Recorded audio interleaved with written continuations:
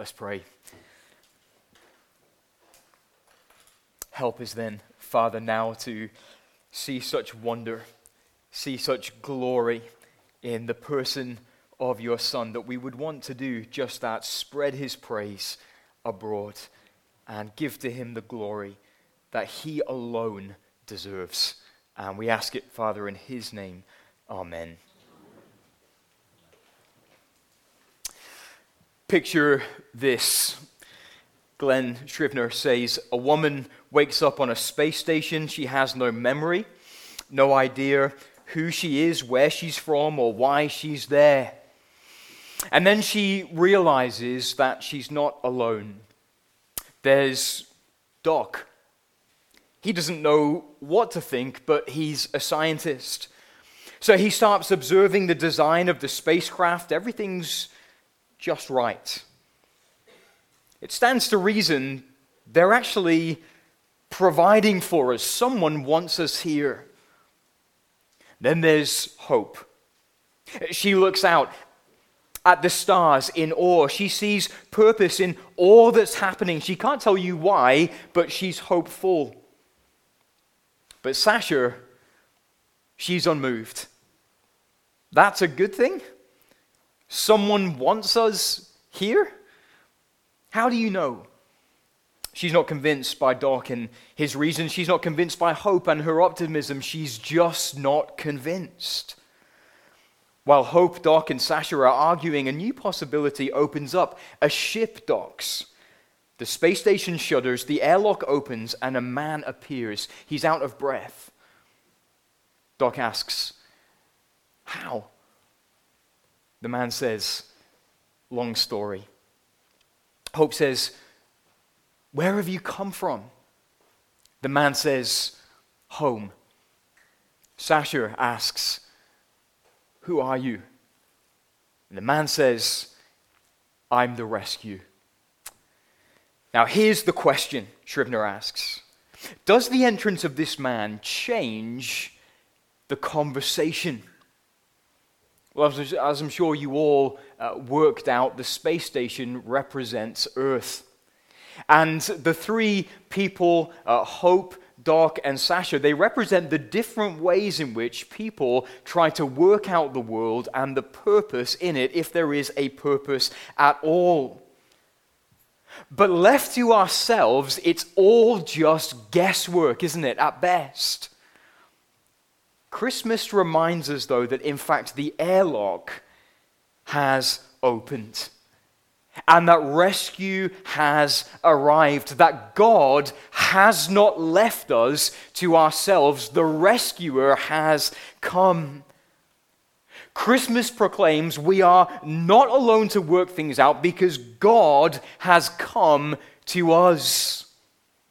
The Word who is God, became flesh, John tells us, and he made his dwelling among us. He pitched his tent. He tabernacled among us down here on planet Earth. And in the passage we're going to look at really quickly today, we're going to see that actually the wonder doesn't just stop there.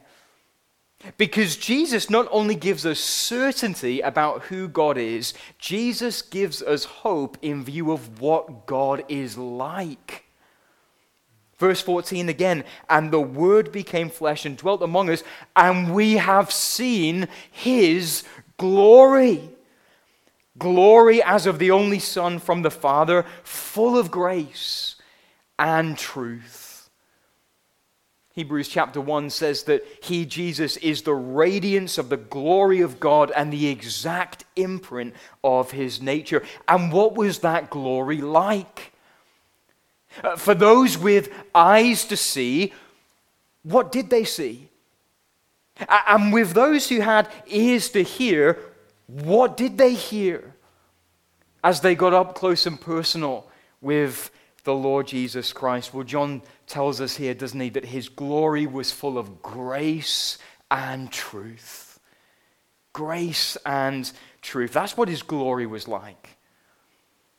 And so as I try in these brief few minutes to unfold a fraction of a fraction of a fraction of a fraction of that grace and truth, I want us to be asking ourselves, has that grace and truth changed me from the inside out?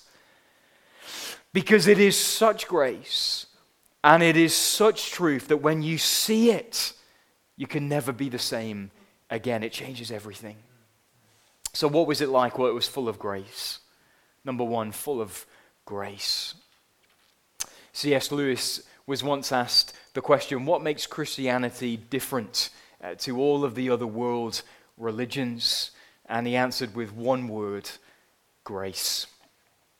Grace. Because each of the world's religions, they offer a pathway to God that involves us working our way up to Him. Maybe that involves a pilgrimage to a holy site, or praying the right number of prayers a day, or giving X number of your income to the poor, or knocking on X number of doors to make X number of proselytes, or it might look committing yourself to a sacramental system in a particular church where you get out the extent to which you put in. And in the final analysis, if you've complied to the best of your ability, and if all of your good works outweigh your bad works, then God will accept you. When we lived in the States, every Christmas time, the church that we went to, we would host this Christmas meal for our neighbors over at the local mosque, and there'd be a message about the true meaning of Christmas, and then there would be a time of Q&A for us to interact with their questions afterwards as well. And then at Ramadan, they'd return the favor. So they'd host us all at the mosque, and there'd be a message there from the imam. And then after the time of fasting had broken for that particular day, we would all eat together. And I remember one of the members of our church asked the imam after his message to us, but how can we know, though, whether God will accept us in the end? And he answered that question with two words: we can't. We can't. Now, why was that true for him?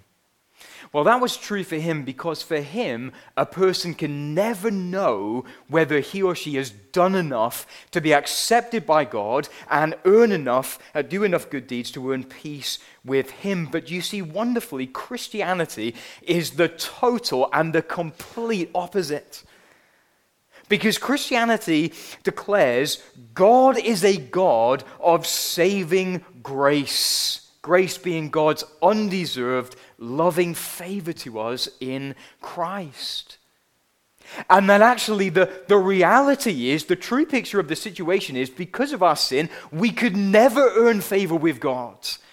We could never do enough to be at peace with God, but that instead, God has done everything necessary for us to be accepted freely in Christ Jesus. And then instead of us working our way up to God, God has come down to us. And God has made up the distance. Not 80-20, not 90-10, but 100% zero. Why? Because He loves us. Because God loves sinners. That's why. And the glory of that grace was on full display in the person of the Word, Jesus Christ. Jesus received sinners. Jesus ate with sinners. Jesus forgave sinners. In fact, Jesus loved sinners so much He came all the way from heaven to earth to take them from earth to heaven again.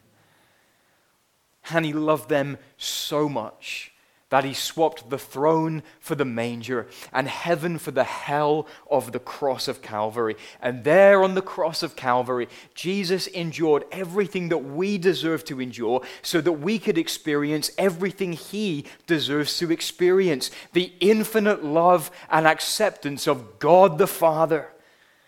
That's a swap and a half. That's the great substitution of the gospel of Christ. That is grace. Free, glorious, powerful, saving grace. Grace upon grace.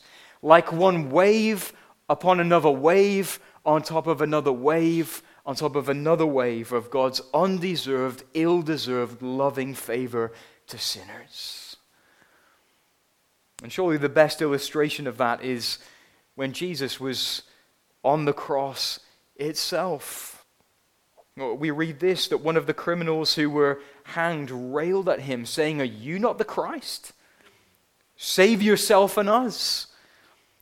But the other rebuked him, saying, "Do you not fear God, since you are under the same sentence of condemnation, and we indeed justly, for we are receiving the due reward of our deeds, but this man has done nothing wrong." And he said, "Jesus, remember me when you come in to your kingdom." And he said to him, "Truly, I say to you, today you will be with me in paradise." Had he earned it? No. Did he deserve it? No. But where did he find himself upon closing his eyes in death? He found himself in paradise with God because of grace upon grace. So therefore, friend, listen, you don't need to earn this salvation any more than my children had to pay for their gifts this morning. We didn't write any IOUs. We didn't have a Google Sheets document keeping track of all the prices. We didn't keep the receipts. No, it was just a free gift from us to them. And Jesus said, unless you turn and become like a child, you will never enter the kingdom of heaven. And therefore, what you need to do today is just receive this gift of grace like a child receives their gifts on Christmas morning. Can your hands be empty?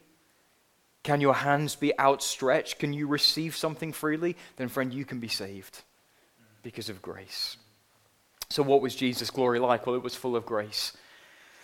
And then it was also full of truth, wasn't it? Second of all, that is, Jesus' glory revealed the truth about who God is. John 1:18 says, "No one has ever seen God, the only God who is at the Father's side. He has made him known." You remember that situation in the book of Exodus in the Old Testament where Moses said to God, "Please show me your glory." And God said, "I will make all my goodness pass before you and will proclaim before you my name, the Lord, and I will be gracious to whom I will be gracious, and will show mercy on whom I will show mercy." But God said, "You cannot see my face, for man shall not see me and live." And the Lord said, "Behold, there is a place by me where you shall stand on the rock. And while my glory passes by, I will put you in a cleft of the rock, and I will cover you with my hand until I have passed by. And then I will take away my hand, and you shall see my back, but my face you shall not see." Then later in the next chapter we read, "And he rose early in the morning and went up on Mount Sinai as the Lord had commanded him, and took in his hand 2 tablets of stone. The Lord descended in the cloud and stood with him there and proclaimed the name of the Lord. The Lord passed before him and proclaimed, the Lord, a God merciful and gracious, slow to anger and abounding in steadfast love and faithfulness." That's who God is. And all of God's infinite being was wrapped up in flesh and human skin and placed in our world for man to be around. 1 John 5:20 says this, "And we know that the Son of God has come and is giving us in this understanding so that we may know him who is true, and we are in him who is true, in his Son, Jesus Christ. He is the true God and eternal life." So would we view his highest glory? Here it shines in Jesus' face. You want to know how glorious God is? Look at that homeless carpenter from Nazareth, and you'll see him. Do you know what the great challenge of preaching on Christmas morning is? That it is really, really hard to keep people's attention. So the children are thinking about the presents they just opened a few minutes ago. Maybe the adults are thinking about the Christmas dinner and getting it just right. And the grown-ups are also wondering whether Hugh's going to preach one of those Pharaoh sermons where he won't let God's people go. And when you think about it, there really is something to that, isn't there? Because what I mean is this: it really is hard to treasure God when you're treasuring so many other things as well. It's hard to keep it all in your hands. But if we'll treasure our merciful, gracious, patient, relentlessly loving, faithful God poured into the body of Christ, we'll be satisfied on the days when there are plenty like today, and on the days when there's much less around. Why? Because we'll have him. And he's enough.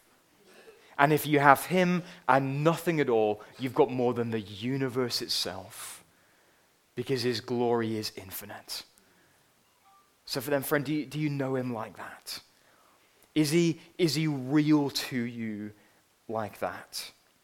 That's my loving challenge for us today. Treasure Christ now so that you'll have enough on the days of plenty and on the days of lack, because you'll have him. Enjoy, savor, delight yourself in him, and have all that you need, because his glory is enough. Amen. Let me pray.